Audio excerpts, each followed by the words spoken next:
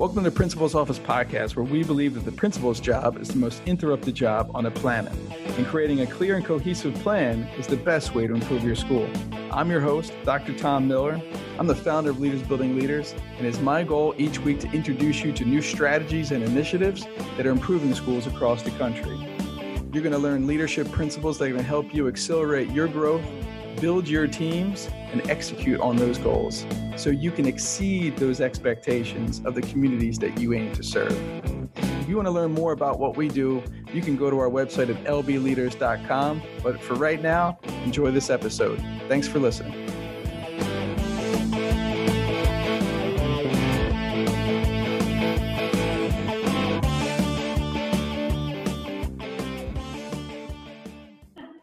Coming to work in the dark is not my cup of tea.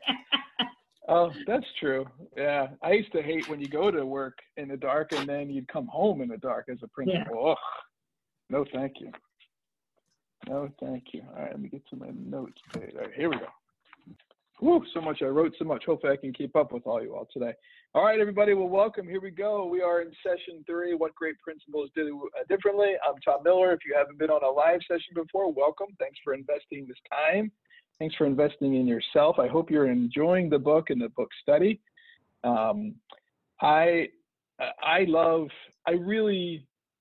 This 3 chapters really hit me how important it is to have effective self-leadership in order to improve your school, right? And it's so important that, you know, we as educators, and I'm going to say this, and it might get, you know, some people upset, but it's not meant to get anybody upset. We tend to take the free way, right? Like, hey, what's the lowest cost, right? Or what, you know, can we get? Because in education, it's always kind of like a, you know, like a poverty mindset. Well, there's never any money. There's never any money. And even as, like, you know, teachers, they're always, you know, buying their own stuff, or they're trying to repiece everything of, you know, they got, you know, 9 like miles of tape on a book to, like, you know, get it to work, because that's just like the mindset that we're in. And I just remember this school that I just, you know, took over had $250,000 at the end of the year in surplus. And all the teachers talked about is that there was no money last year for anything. And I was like, well, what do you mean there's no money? I don't know. I just did the budget. There's $250,000. Like, did you ask? And that's always the hard part, right? Sometimes they just don't ask because they've either been kind of beaten down in the sense that, no, we don't have anything. We don't have anything. So there was a leader who had reached out, you know, to me. He said, you know, I really want to get some time on a call, but I just want to make sure that I spend every dollar the right way. I totally get that. But here's the thing. If you, as the organizational leader, don't invest in yourself and continue to improve yourself in your professional development, the organization is not going to get any better. Because remember, you are the lid, right, on the organization's overall success. If you're the key decision maker and the strategist and, you know, doing all those things, if you're not investing in you, then you can't make everybody else better. So just be conscious of that, right? You all are, you know, whether you're a charter school leader, a private school leader, or a district school leader, it doesn't matter. You're the leader of a multi-million-dollar enterprise. You're a CEO. You're not a principal. You're doing so many things now: human resources, marketing, emotional support, professional development, right? You got to lead up to your central office or to your board or whatever. You got to lead down. You got to lead across. You got to build partnerships in the community. You're way more than an instructional leader. So treat yourself like that, right? Make sure that you have vacation where Dr. Williams is. Let's go hang out where Sean is. I don't know, Sean, are you in Hawaii? Where are you right now with this you know, beautiful landscape you got? I want a vacation with you. That's K-Bay, Kenoi Bay, Hawaii. All right. Well, awesome. Well, I love you, the location of your school, my friend. I can't wait to come and visit. I want to go back today. Yeah. So these particular chapters, and I think they're all good what, you know, Whitaker wrote, but it made me really, you know, looking at treating others as a 10, treating others as a 10, right? Every time, every opportunity, teaching the teachers and being the filter is all about self-leadership. If you can't lead yourself effectively, you're going to have a really challenging time in leading your organization effectively. That's just, and I say that because I was terrible at it. And my results showed, right? When I was, when I was an earlier principal, that I had poor self-leadership, poor character, and poor being the filter. I thought I was teaching the teachers, but really I was faking it most of the time. But that was 12 years ago, and I've learned a lot since then. Right, Sean? I'm getting a little bit better every day. Not great. So I would love to know, before we start, what are some wins for the week? Who's got a win that they would like to share? We had the ice cream truck come to our house, if you got the email last night, which was pretty cool and pretty funny. I was laughing about it. Who had a good win from either leading by walking around, or just something else that they've learned in the book, or just something that they've raised their awareness on? I'll open up the mic for you. I think, and I consider it a win, but it's something I try to do, but even in reflecting in the book about praise and giving praise today, not only do I do it to my teachers, but to the kids. And to see one of my fifth graders today just start smiling when I was praising him for doing the right thing and being a leader. It was an amazing look on his face. And then another teacher said, "Why are you looking like that?" And he said, "What is a leader?" And at that point, the light bulb went off that even though I was saying, "Thank you for being a leader," he didn't have a clue, but he was smiling because I stopped to talk to him. So, but it was a good aha moment for the kid and for me. And I consider that a win. He left very happy. I love it. Yep. Yeah.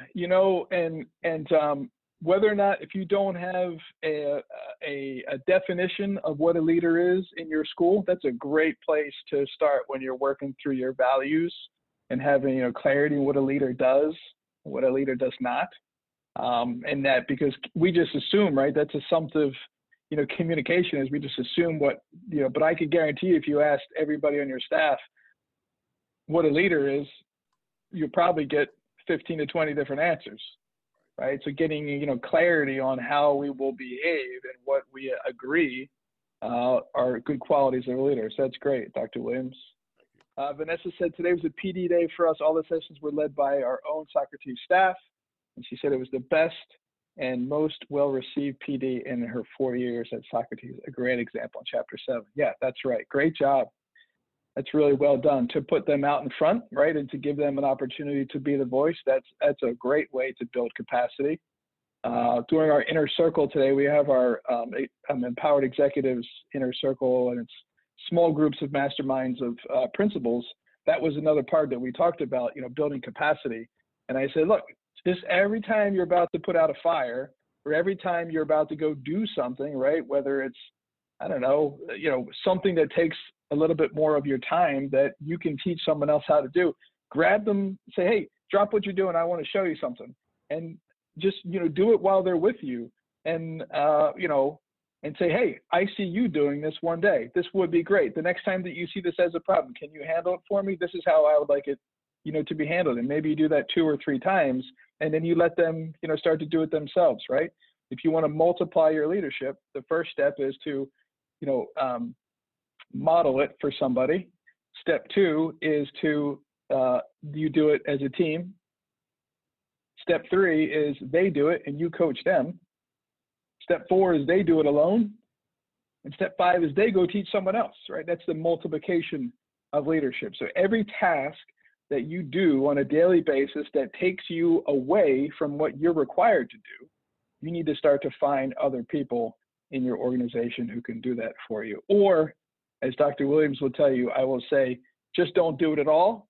And in 3 weeks, you'll find out whether or not it's important, because you'll either get a letter from your central office or the district or whoever will say, has anybody paid that, bill? Oh, we should probably do that. Okay, obviously we should have probably done that. Martha Craig said that we're doing March Madness Challenge in teams. We also got some special things for St. Patrick's Day. You had Dr. Whitaker and his wife, Beth, for classes. Oh, wow. Where is Martha? Well, that's really cool. So they were your college professors, or where did they teach at? That's really cool. That'd be neat to learn. I got to see him live. He spoke at the Fresh Take Conference. I think it was in 2019. It was pretty neat to see. State, when I was working on my principal's license, his wife's a doctor too, and they both, we had to go up once a month on Saturdays, and he taught school law. Oh, really? Boy, yeah, I bet he made that very dry area very fun, because I bet he had a lot of really good stories. It was excellent. To share, didn't he? Cool. Hey, Martha, someone wants to know about your March Madness Challenge. Can you share a little bit about that? I divided the whole staff up, including janitors, cafeteria staff, everybody, into teams of 2, and they had to come up with the name of their team, and then I sent a scavenger hunt out to them, and then they had different challenges. They had to send me a picture of it. It ends this Friday because we're on spring break next week, and then the winner will be announced when we come back on that Monday, March 30th. Cool. Yeah, way to take advantage of the times, and always great to get your people just doing something a little bit different, right? Getting them talking, getting them moving, getting them collaborating.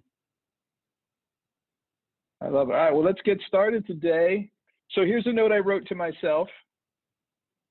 If you desire to know who you are, take a look at who your friends are. If you desire what you could become, take a look at your leader. 2 huge points, right? You will be the average of the 5 people that you spend the most time with. And obviously, we've already talked about that if your leader isn't very strong and you spend a lot of time with them, you too will probably have a difficult time overcoming their leadership lid.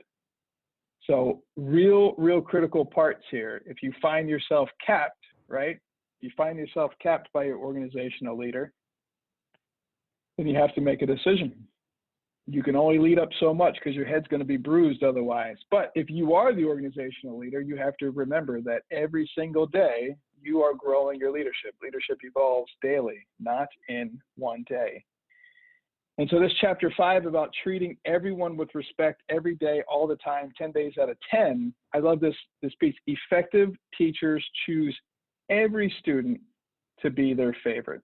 And along some vein, effective principals can improve school climate by increasing positive interactions with staff members, especially through praise. And we took some time last week talking about praise statements.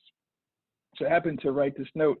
Last week, I was able to participate in the John Maxwell Conference, which is just an incredible, leadership, opportunity that I've had. This is my 11th time that I've attended it.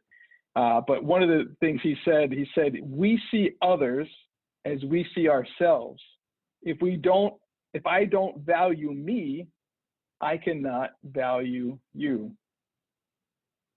So what might that look like? We see others as we see ourselves. If I don't value me, I cannot value you. What might be the unintended consequences of those 2 lines? What is John trying to share, do you think?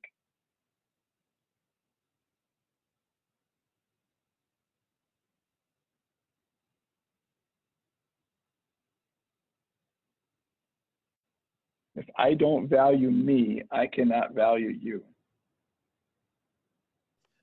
I think simply, if I don't value who I am as a person and feel good about me, I'm bleeding, or I am pouring my dislike on someone else. Yeah. Hurt people do what? Hurt people hurt people. That's right.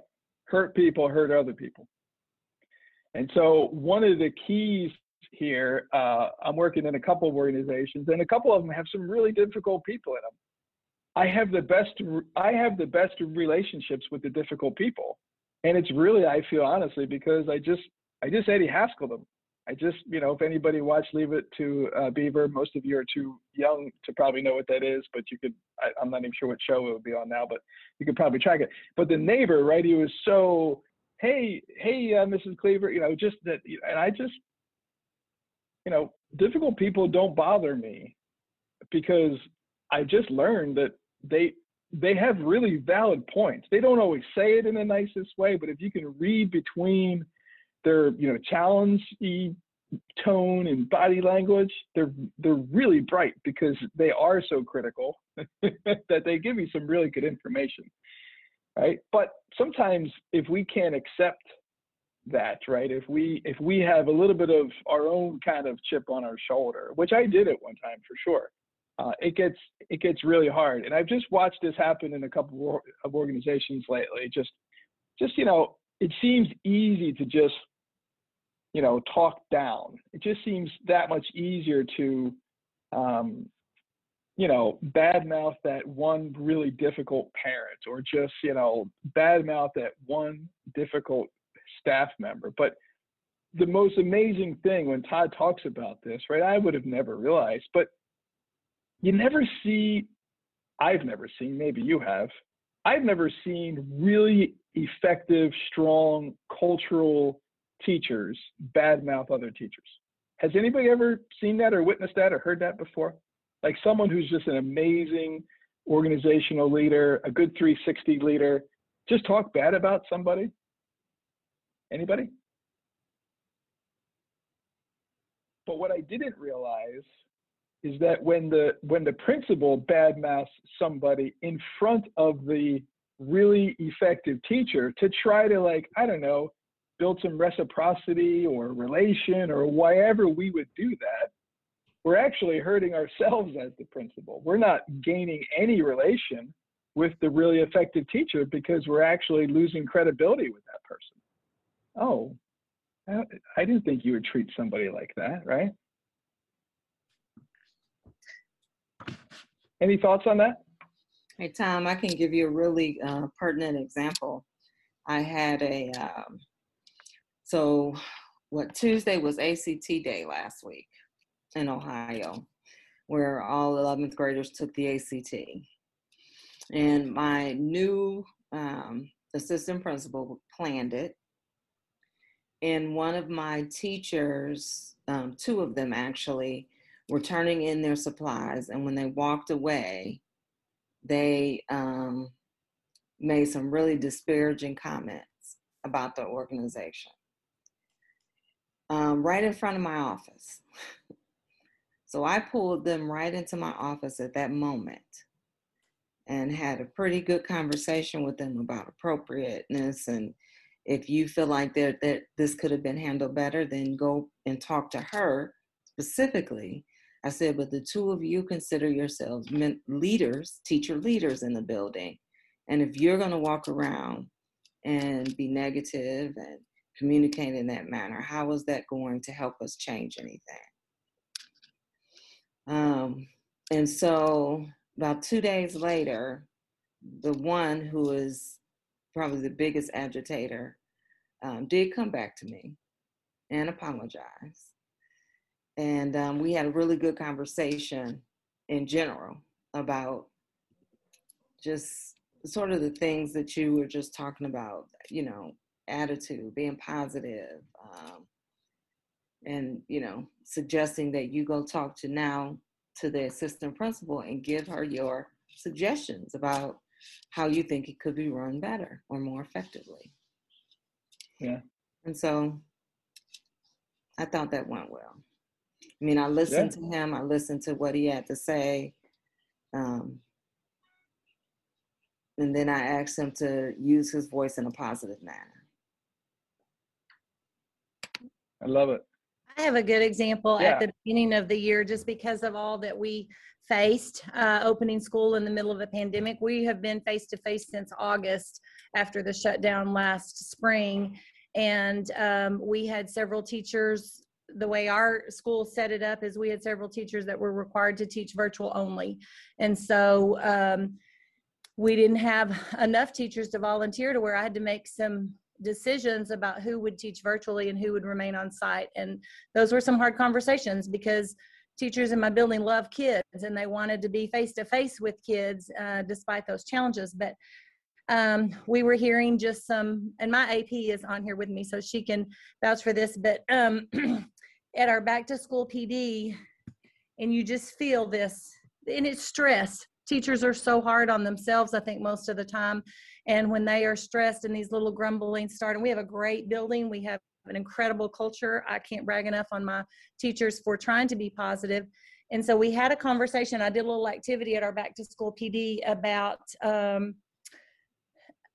someone had given a sticky note with a positive, and I said, I want you to just think about it for a minute. If someone were we listed 3 things that someone had said that built you up, 3 things that someone had said that brought you down, and then 3 things that you had done to maybe build someone else up. And they put these on sticky notes. And then we talked about it. And I said, if you think about it at the end of the day, which sticky note do you want to be on? Which sticky note are you hoping your name is on? Are you the one that's brought someone down? Because we're all dealing with mess. We're all dealing with change. We're all dealing with stress. So is your name going to be on someone's sticky note for something negative? Or is it going to be that you built someone up today? And we did talk about the difference in toxic positivity, like just everything's great and I'm just going to pretend like everything's great. And that's not the reality. But I said, come over those conversations with me, vent to me, unload on me, and maybe we can brainstorm of how we can make that better. But don't be that person who's going to be, on that sticky note where you're bringing somebody down. And I feel like it was very effective. And we felt a change in our building right then, like we're going to do this and we've got this. And it was a different mindset. So I felt like that was something that they were able to lead the school year with in such a challenge, I love it. Thank you for the example, Tammy, and Robin as well. Great examples of, leaning in, right? It takes courage to do it. And that's the key. You got to do the hard things. If you want a hard life, just, do the easy things. If you want an easy life, do the hard things. And you just really made me think about, Tammy, one of John Maxwell's, laws of leadership is law of sacrifice. And the higher you go up, right, the less kind of freedom you have. And one of those major freedoms that you lose is the right to complain down. You never have a right to complain down. We just can't. Because number one, why should we, right? I mean, yeah, our job is hard and there's lots of things to do, but the last thing I want to do is to dump all that on some, teacher, right? Who's got, 25 to 30 kids, who's maybe teaching hybrid and in the, all these things that are happening. And here I am, complaining about a parent for what? To gain some affirmation? No, not worth it at all. And I love Todd just continues to talk about, being the model. And when you complain down, you lose credibility. You might get a cheap laugh, but that's all it is. You are losing respect. And Alan Mulally, who turned around Ford, talks about that a lot. He's the one that I really started to build off that, joyful accountability conversation that a lot of you were in our dealing with difficult people workshop in. But he doesn't allow laughing or joking or sarcasm in the organization at anybody else's expense. He said, because every time that occurs, someone in the room is less likely to ever put themselves out there. And he's like, you're losing people when you allow that type of behavior, to happen. And, that's why the top organizations are the top organizations, because they hold people to those very true high values and virtues. And, for the rest of the organizations, it's just easier not to have to fight that constant battle. And to truly give authentic praise and specific praise. So anybody else want to address anything from chapter 5 about treating everyone with respect? I would love to hear, or to put in the chat box, what was your definition of respect? I was really trying to get to that. What would that, for me, it looks like being an active listener, seeing me as, someone who they can, trust and contribute to the conversation, someone who follows through with their commitments through their actions. And this other part here, I wrote down, this is from the John Maxwell Conference too. Surrendering the desire to be right is a prerequisite to getting it right as an organization, right? So I think people who are respectful don't always have to be right, and it doesn't always have to be their way. They just want to get it right in the end as an organization. So anybody else have any other thoughts on the definition of respect? When I think about respect, I wrote down, thinking about how I show other people respect, I put value. It's important to me. Like, I will never respect someone if I don't value them. And so valuing their efforts, their talents, and their differences, you must be able to value the differences in other people and show respect, that you understand that there are differences between you, but those differences are things that we can learn from and grow from. And so to me, when we talk about respect, I think it's important that we talk about value. I love it. Thanks, Lindsay. I really love that. Actually, Lindsay, value is right. Mine was right along with yours. It was seeing me as valuable, and then it would be the same for what I see for other people, which is, you know, what I have to say, how I feel, who I am is valuable, and that's how you show me respect. Yeah, and that's why I aim this, Facebook group, to be like everything we do. We are people of value, adding value to other people, and that's it. Everybody's opinion's okay, and it is what it is. It's different at everybody's school, and but if you don't value people, as Lindsay said, you won't respect them. And as soon as you lose that 10 on their head, it's going to be hard to lead them, because you're just going to treat them differently. Dr. Sean Williams, he wrote, respect is being able to carry the water and treat people to the utmost care and let them know that you care, because people don't care how much you know until they know how much you care. Tammy said, respect equals a kind tone, honesty, and transparency, showing genuine caring. Amanda wrote, someone you can talk to no matter if you're right or wrong. You value each other's options and opinions. I love it. Thank you.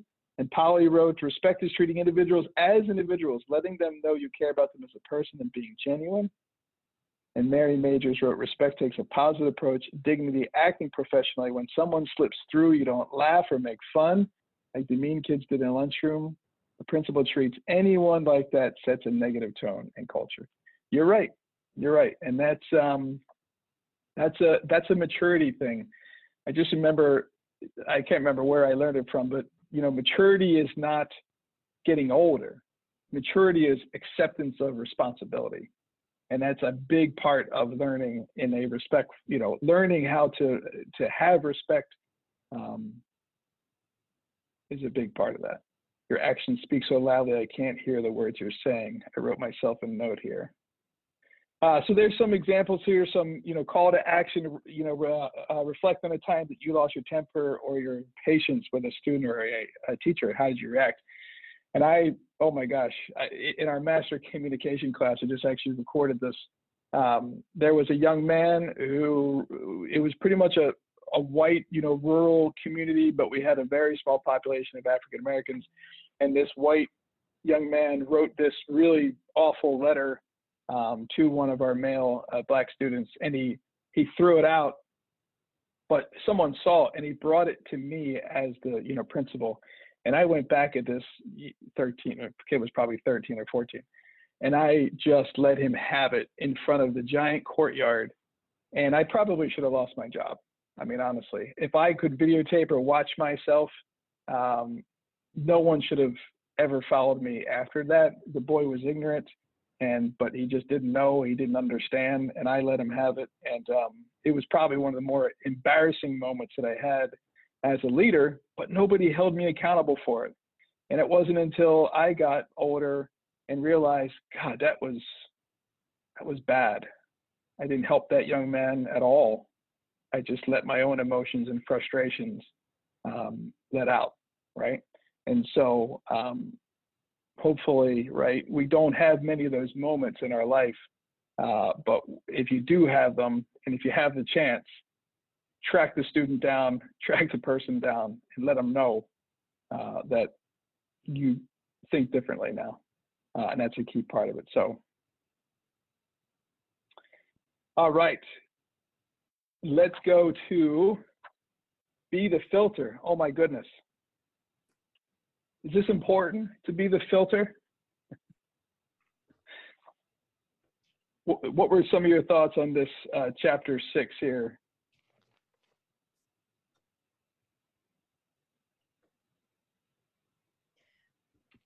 Well, I think the principal's response. Oh, yeah, go for it.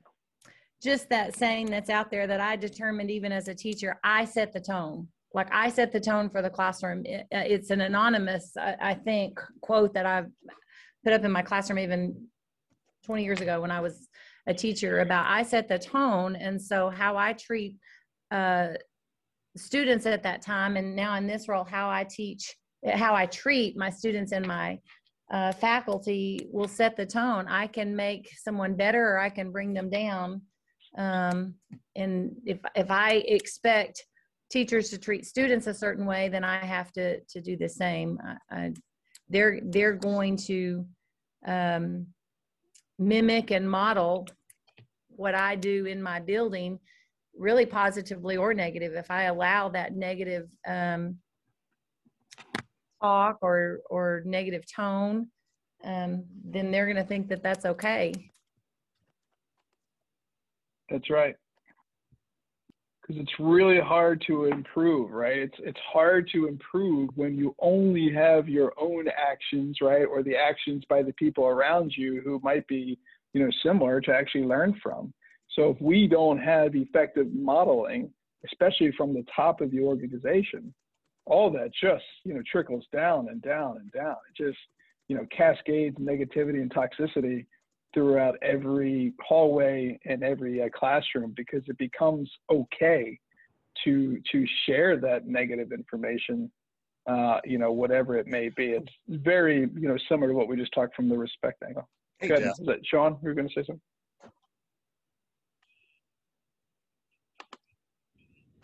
No? Okay. I thought someone was going to hop in there. So what response this, and obviously if the person's in the room, don't share names, right? But when you were a teacher, what response did you cringe at from your principal? And I was really actually thinking about, as much as the school leader that my first 7 years as a teacher, we did not have the best relationship, but I followed her to multiple schools, which is interesting. And I thought about when I was a principal that I think I acted just like her. I'm sure there's a lot of things that I did, the same thing she did. So she used to talk about, bonuses, right? It was like, oh, don't you want that, student achievement bonus? And, she was always trying to dangle carrots at us. Or I used to cringe when she said it was time for, staff meetings, right? Because I just didn't find them valuable. And I wanted to really think, I wanted to reach out to my old staff and say, hey, how was it different? Did you enjoy our, staff meetings? Did we ever get anything done? And they probably cringed at my constant need for urgency, or my inconsistency in terms of where we were going and how we were going, to get there, or maybe my lack of, being prepared for those pieces, right? Because our people see our blind spots, right? They know what our areas for growth are. And so it was interesting, to me to really think about, how did people see me in terms of whether I filtered information effectively or not, or whether I communicated information that was even important, to them.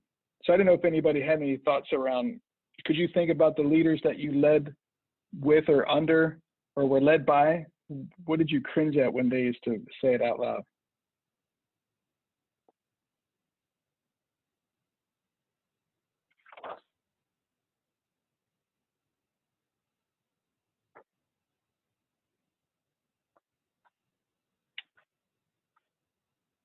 Nobody has any examples?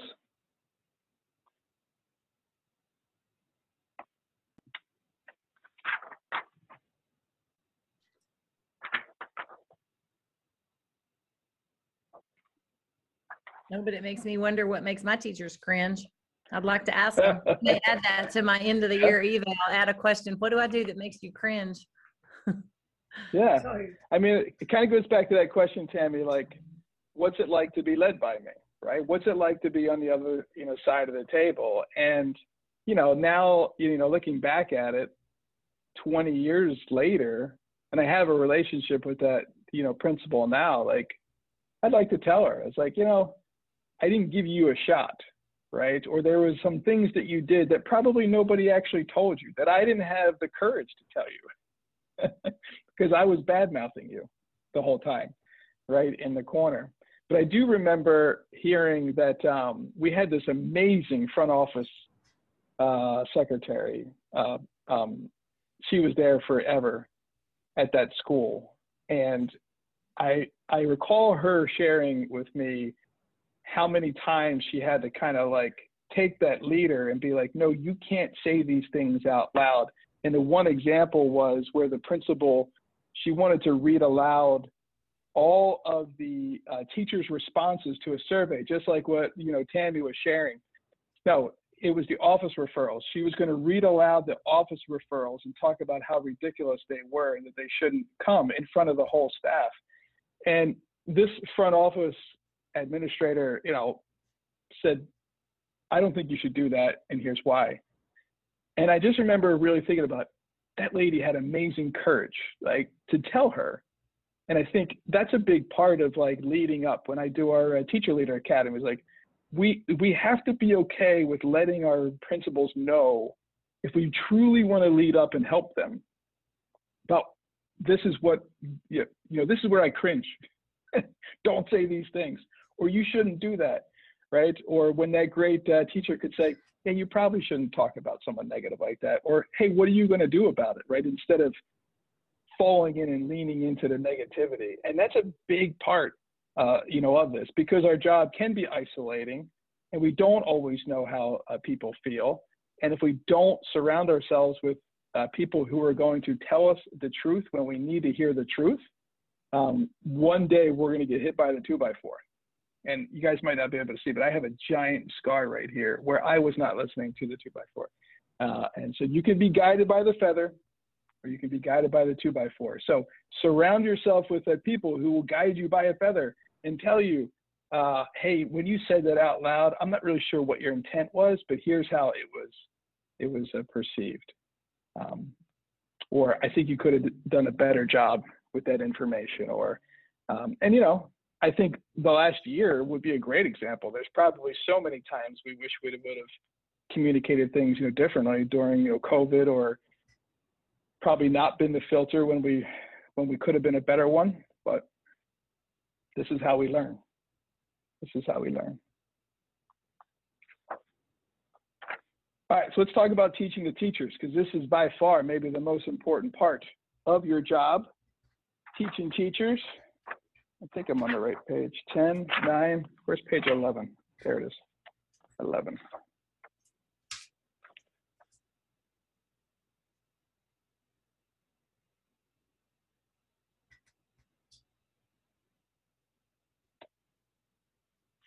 I want to make sure I hit all my notes here on that last section. I missed a page, which determine. Yeah. Oh, one of the things I want to go back real quick about, being the filter. Where your focus goes, your energy flows, right? So it's really important to make sure that you are focusing on the right things as an organizational leader. It's very easy to get stuck in the minutia of all the decisions and all of just the trivial things that sometimes we get pulled into. But if that's where your focus is going, it's going to be away from what's probably most important, especially at this time of the year, the last 90 days, almost, maybe 100 days of the total school calendar year.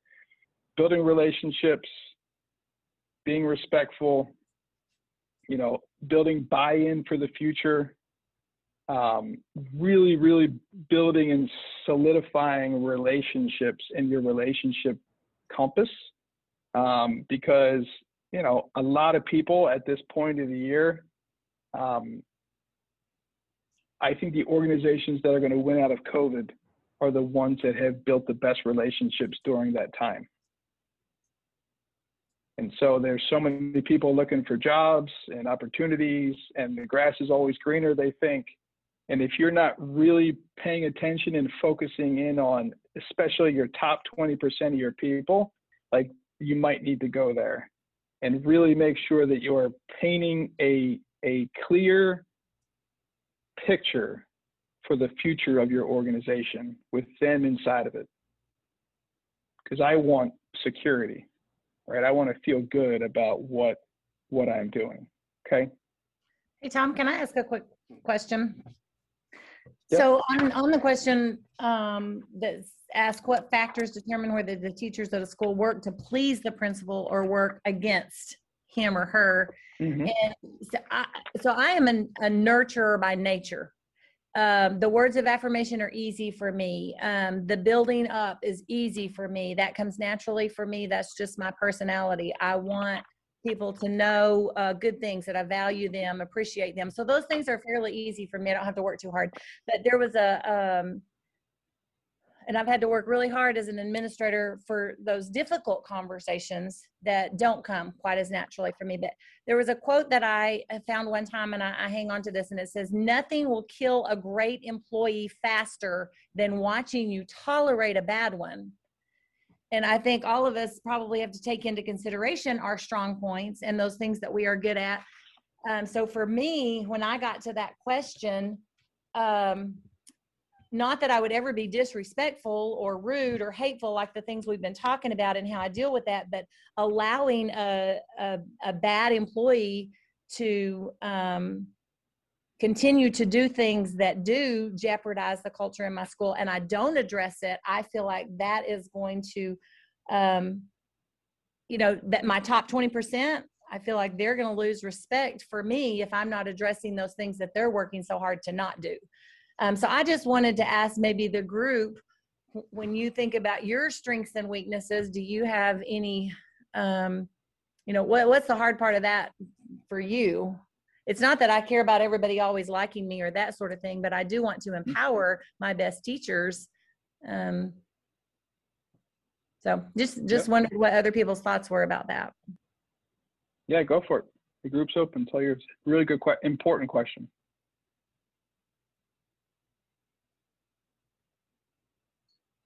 Well, obviously, I'm at the same school as Tammy, and she does a great job with those hard conversations, and she really does. But I think it's the how. When I read that, it's how you treat them. I think the top 20%, they do want her to address any issues that are going on, but it's how they do that, how she does that. When she calls them in and we, talk behind closed doors and keep things private, and then no one mentions it outside of that, that's treating someone with respect and professionally. And you can have those hard conversations. Now, if she got up at a staff meeting and called, a person out, then that would go differently. That's kind of like that, the 24 people and the 25, I think I read in one of the chapters about they're looking to see how you treat number 25. And so I think that the top 20% in our school definitely would want her to address it. It's just the how that was addressed, and she's been doing a good job, if I must say so. Thank you, Lindsay. That was also a question that I really couldn't answer. I mean, after reading the chapter, what factors determine whether the teachers work to please the principal or work against you? What are those factors? Yeah, so for me, leadership is influence, right? So if I don't buy into the leader, I'm going to only do the minimum requirement to move the organization forward. And I remember when I was first hired as a middle school director, after the first 4 months, we had a, let's just call it a reduction in force. It really wasn't that, but let's just say that. And so what had happened was I started to recruit staff, and then we still had this other group of people, right? We had the people who were left over. And what I didn't realize over 3 years, this is amazing, that they had given themselves nicknames. There were the Tomcats and the Boxcars. And the Tomcats were everybody that I recruited.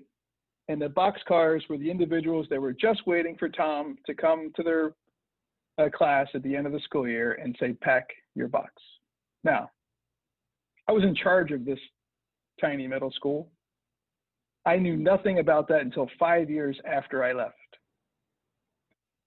But it made a lot of sense, you know, because my first 2 years, I spent the majority of time trying to take my initiatives and my vision and move the organization forward.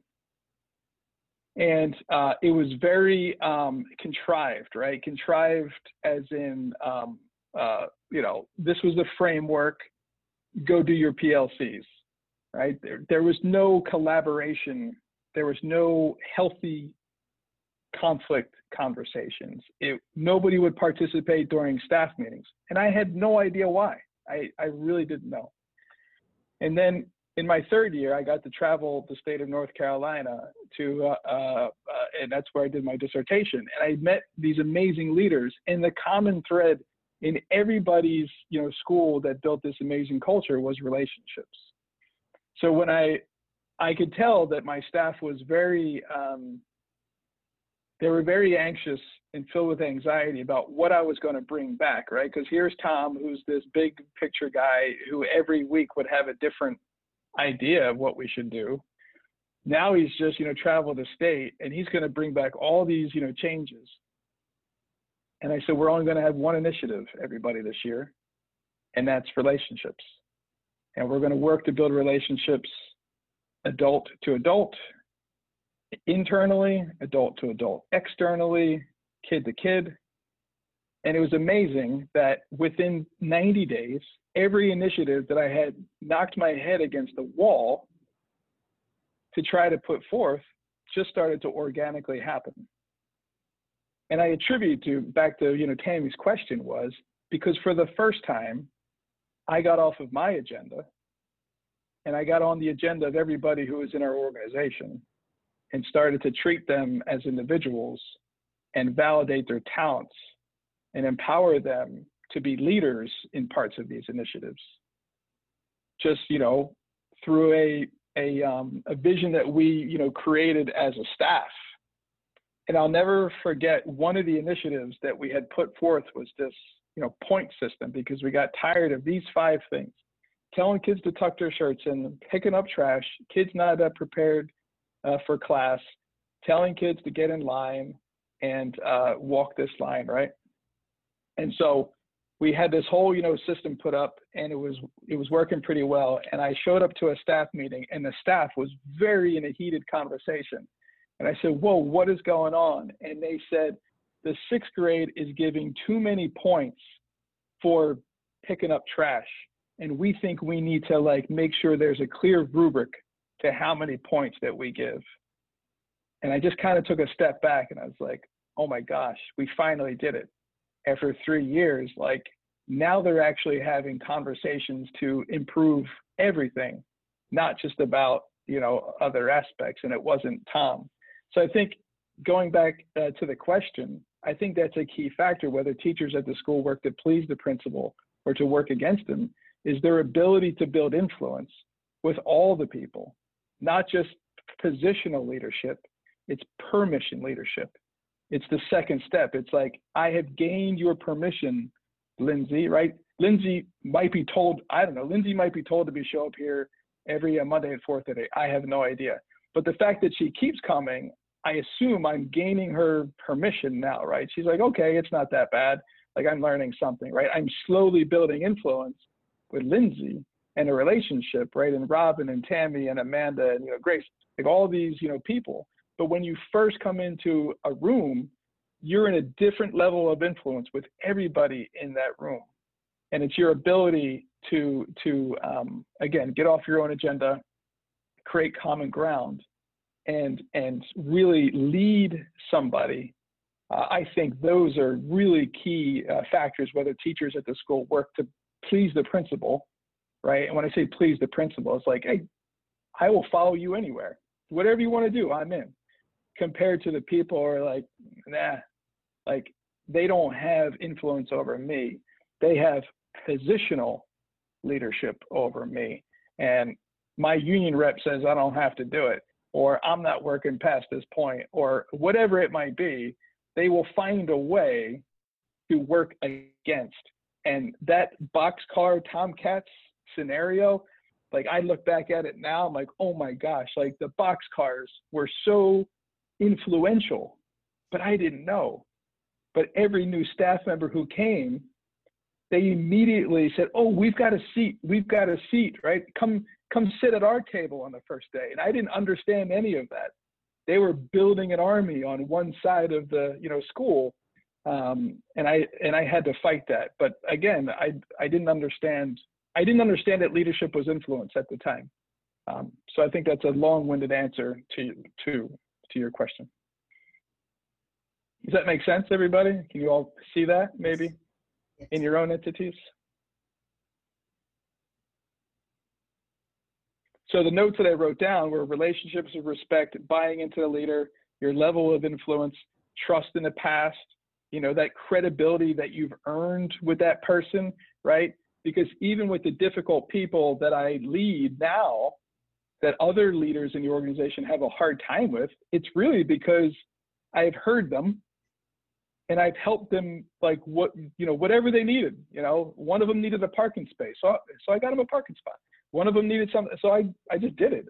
I heard what they were complaining about. I said, oh, I've got a parking spot. Why don't you just take my parking pass and we'll just switch? It was like I gave them like cotton candy, at like the circus. They were so excited about it, and it wasn't that hard. So, when you build influence and you build credibility with somebody, it's easier. I think Tammy's question goes a little bit back to like, there's a difference between leading people and pleasing people, right? And it's hard. You can't please everybody if you're going to lead them. Not everybody's going to be happy with every decision you make, right? And that's where your definition of leadership and your integrity in leadership comes into play. And there's definitely a bottom line to that.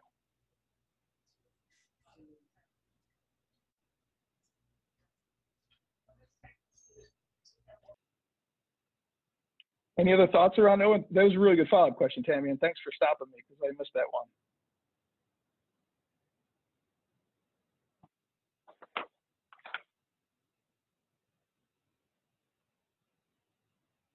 I've got some, I'll make a note for it.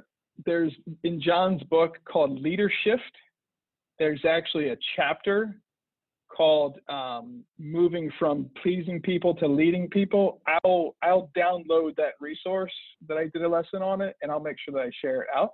But Leadership is probably one of the best books of John's that I would say aligns to education really well, because it's about those, it's that transformation that a leader has to make through their career.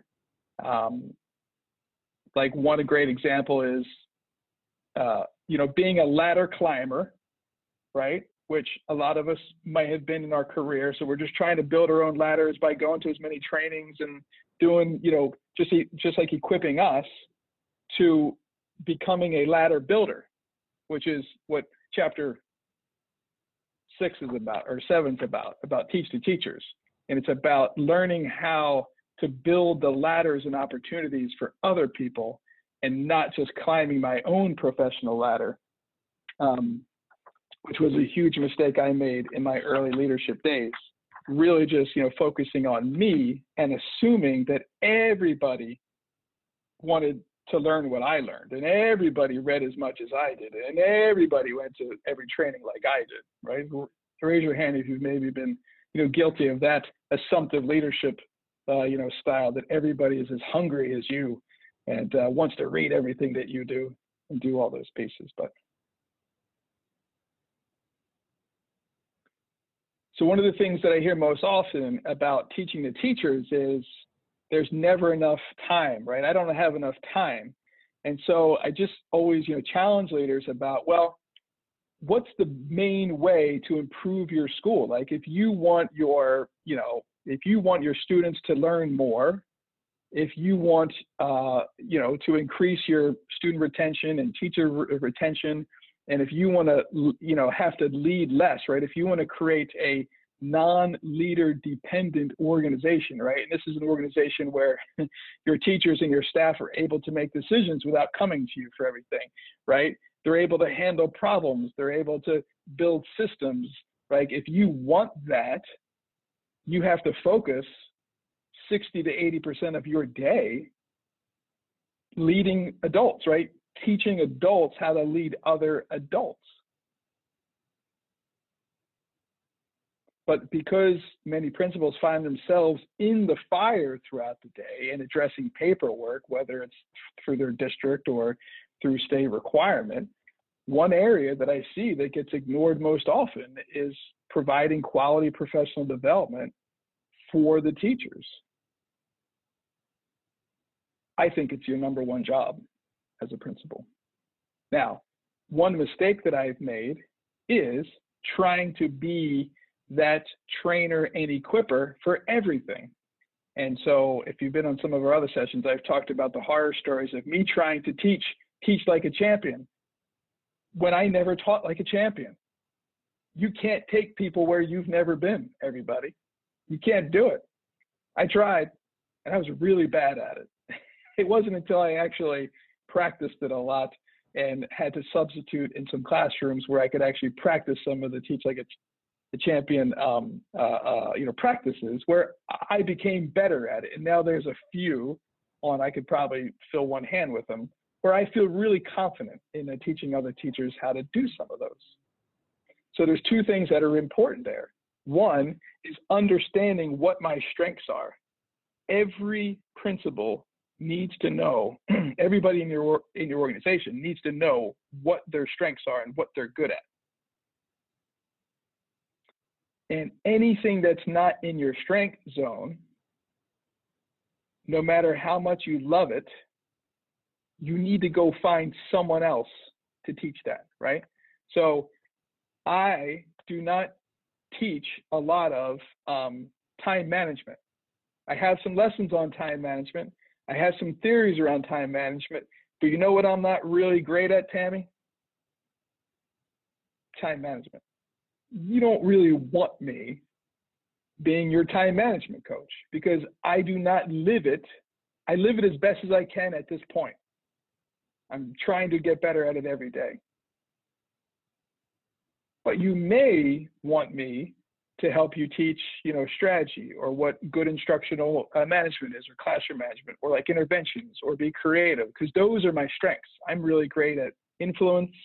I'm really great at creativity. I'm great at persistence.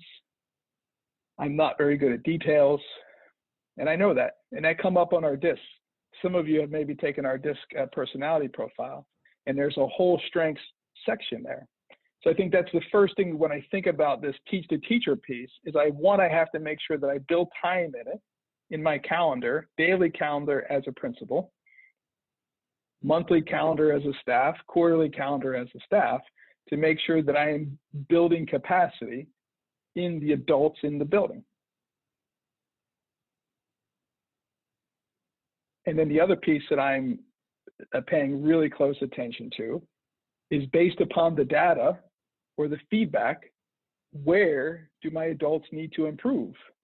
And am I the person, despite my giant ego that I have, and I have a giant ego, everybody, should I be the person who teaches them? Or do I go, hey, Lindsay, you're really great at, Lindsay, what are you great at? What's your wheelhouse? Technology. Lindsay, you are so good at technology. Can you lead a series of sessions for my team on technology? Because you're the expert and I trust you and I believe in you. And I think they're going to learn so much more from you than they will from me. And then Robin, what's your wheelhouse? Relationships. Oh, all right. All right. Well, Robin, I think I'm pretty good at relationships, but I've seen you work around people, and I think that my folks are going to listen to you more than they're going to listen to me. Would you come to my relationship, right? So you're finding experts in your networks, and now that we're all virtual, everybody across the world, it doesn't matter. You don't need to pay anybody to come into your school. They can learn this way. And you could bring really great people to build capacity. And this too, principals, you all should be growing yourself in your strength zone, right? So I believe that 90 to 95% of your day needs to be in your strength zone. Because if you're procrastinating on something, or if something's taking way too much time that it should, it's probably not in your strength zone. So find someone around you who could fill that void for you. And some of that might be in your own school, right, with your instructional leadership piece. If I were the head of a school again, curriculum is not my strength. Who has a strength in curriculum in here? Grace has a really strong curriculum. Tammy, right? So I'd be like, hey, Tammy, like, you're going to be my curriculum specialist because I'm not going to handle it. But I know what good instruction looks like. I know what it feels like, and I know the results that I want. But I just don't have a clue whether or not the teacher's actually teaching the right thing, which is really sad, everybody. Except math. I know math. I can go into a math room and go, that looks bad. That's not right. There's no way that's the right answer. In fact, last year I was supporting a school, and bless this math teacher's heart. That's what I'm going to say. They were so good at teaching it wrong. Every kid in the classroom told me I was wrong. And I had to go find another math teacher, and I covered their room. And I said, please go into that room and watch what's happening and tell me whether or not I'm crazy or not. And they came back and said, I don't know what that person's teaching. I said, okay, good. It's not me. So you've got to be confident in your skills, but also rely on the other people and know what you're good at. Like, it's okay. Yeah, that was really a fascinating experiment, a human experiment. So what did we learn from this Teach the Teachers piece? Well, what are some of your takeaways from the Teach the Teachers piece? What do you need to do you think, to improve at your school in teaching the teachers? Focus on my strengths and pull people in to do everything else. That's exactly. Yeah. I think that the more you empower, I'm sorry. I was just going to say, the more you empower those people who are good at those, find their strengths as well, and then empower them to lead in those areas, then there's a lot of positives that come from that. I can't be the expert in everything. I can't. There's no way. And so if I can rely on the experts, then I think that builds teacher leadership in your building as well, for them to be able to take the lead on those things that they are good at. Yeah, you nailed it right there, Tammy and Robin. That we used to rotate the classrooms that we used to hold the weekly staff meeting in, because my goal was to highlight that teacher's class and how they were using a part of their classroom effectively. Because we had a pretty, structured and normed environment. But if there were certain teachers doing great things, whether it was, Lindsay with technology, or the way that, someone used a classroom, I would ask them to start the, staff meeting with that. Yeah, so what a great point. A great way to build capacity, use the talents of, the classrooms. And plus, it's a great way for the teachers to gain influence and build relations with their peers and their colleagues, because one day they're going to have to lead them, whether it's in a school improvement meeting, a content area meeting, a grade level meeting, or something that's happening in your school, or maybe they get promoted to, assistant principal or coach or something. They need to be able to build that influence and relationships to get there. That's great. Who else has an example of what they learned? Watching other teachers is a good thing too. If you let your teachers go watch really high quality lessons. I know the first year I was here, Bud gave me a link. I wish I could find that thing now, to a thing that had really good lessons. There were actually teachers teaching, because we're so small. I don't have enough classrooms for them to get a lot of different training unless I sent them to other schools. But that's always a positive thing when they see one of their colleagues doing a good job. I did my master's thesis on a critical friends group, which is through the Annenberg Institute. And I ran some, and that's great. And the critical friends group is when you take three, like a pod of teachers, you got three of them.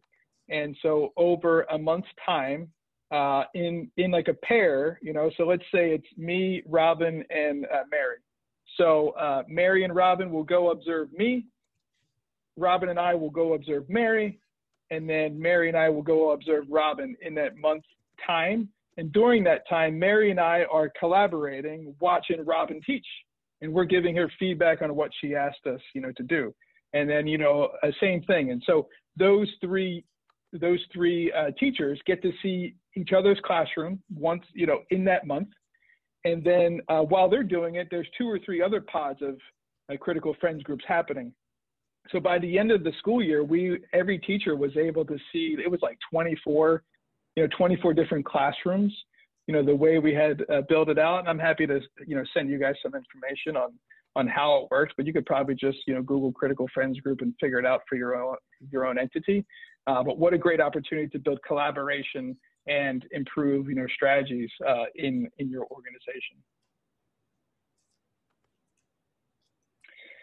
So I'm going to end on 2 things. One, I want to hit Amanda's question. When does it become too much for a leader to delegate responsibilities and help others be too much for the person to handle? I love this question. So I'm gonna at the end of every day as a leader, I want you to look through the things you did today and say, what's something I did today that I won't do tomorrow, right?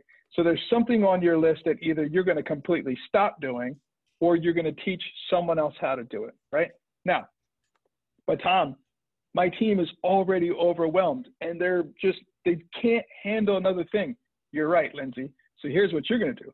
You're going to say, hey, Tammy, you're really good at details. I'm going to take this, you know, task over and you're going to start to do this. I'm going to coach you through it over the next, you know, 30 days, but 30 days from now, it's going to be yours. And then Tammy, what I need you to do is I need you to look at your daily things that you're doing.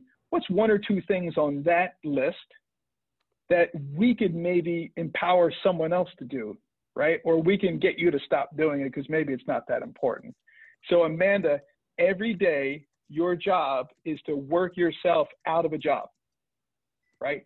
And be really focused. If you haven't watched that lesson on priorities and building your daily 5, I'm pretty sure I put it in the What Grade Principals Do Differently library.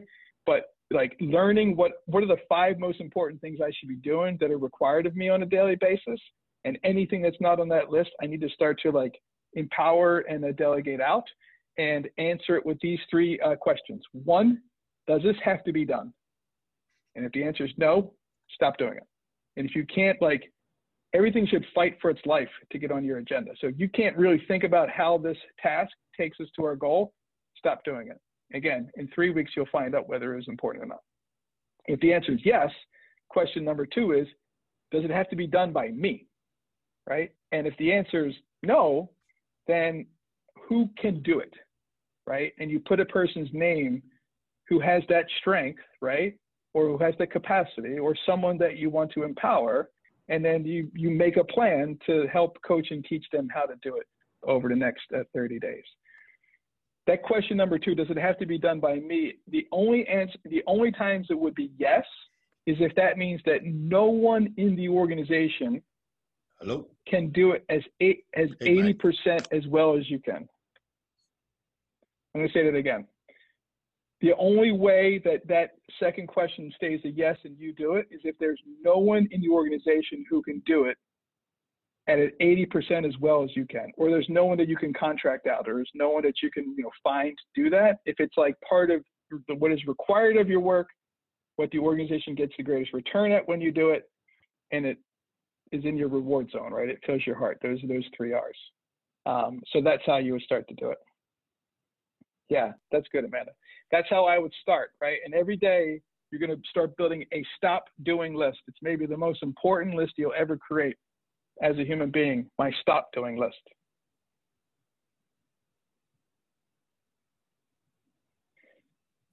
So here's my last point on the Teach the Teachers. I had this amazing, amazing teacher, and we've been really great friends actually for like 15 years, and he ended up working in our company for a while, and he became a principal himself.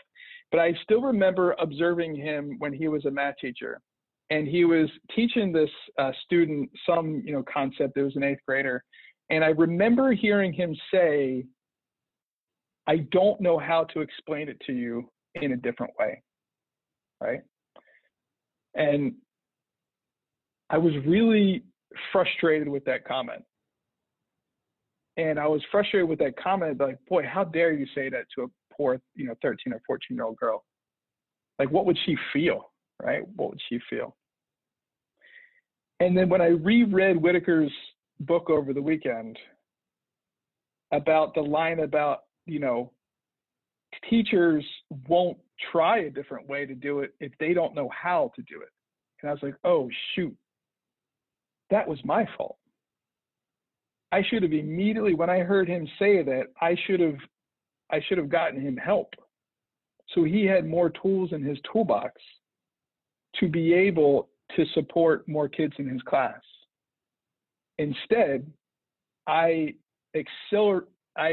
actually put like saran wrap around his leadership lid.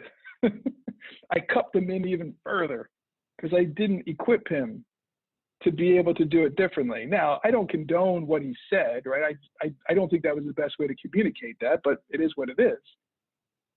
But for a long time, I kept that comment inside about, man, like he could have done better, but I never said I could have done better. Does that make sense? I should have done better. So teach the teachers, such a critical part. So if you're seeing them struggle, remember that they're, it was in the email that I sent, right? Was as principals, we must recognize that unless we show teachers a better way, they will probably never even attempt a different instructional practice. So remember, they're all doing as best as they can, and everybody will rise to their level of training. So, did we learn anything today? So make sure you put your action step down, what you're going to work on for this week. And I would love to hear it. Like, what's maybe one good thing you may try this week? You can either put it in the chat box or open your mic up. And Lindsay, you got something? I see you leaning in. If not, I'm calling on you anyway. So I'm just going to. Hey, it's okay. I was leaning in to type it in a chat, but I'll just say I'm going to make a list and inquire from the teachers what they believe their strengths are, what I think their strengths are. Maybe make a little spreadsheet to see if we think those things line up. And then the next time I need someone to see that strength area, I'll have my notes there where I can send them to the correct person that is not myself, because I definitely am not the strong at some things. So that's what I was thinking. I love it. That's great. And yeah, you could probably find some even like assessment to identify like what they think their strengths are, because that's a really important part, right? What we think our strengths are and what they are don't always align. And that was a big thing. Like I worked with a lot of principals who are like, well, I should really do that. I'm like, well, I know you think you should do it, but are you the best at it at your school? Well, no. I said, okay. What do you hear? Do you hear what I'm saying? Like, give it away. It's okay. It's okay for other people to look good, right? It's amazing what we can accomplish when we don't care who gets the credit. So that's a perfect one. I love that, Lindsay. And we got make a stop doing list in the chat box. We got make a priority list in the chat box. So Amanda, when you make your priority list, if there's 10 things on it, you need to prioritize the first 2 and just do those 2 things. Everything else on your list, give it to someone else or stop doing it. Make a stop doing list, work on strengths, stop doing lists, and working on building influence. Perfect. Okay. All right. Well, reach out if you need anything. I'm here. You can go to my website in the top right corner and just click schedule a quick call. And I'm happy to, give you 15, 30 minutes of time and help you talk through any of your challenges. And if not, be safe, wash your hands, do your best with social distancing as we all run back into school, as we're all doing this week. And you guys all make sure you take care of yourselves because you're extremely important to the people that love you and the people that you care for. So, all right, take care, everybody. Thanks. See you next week.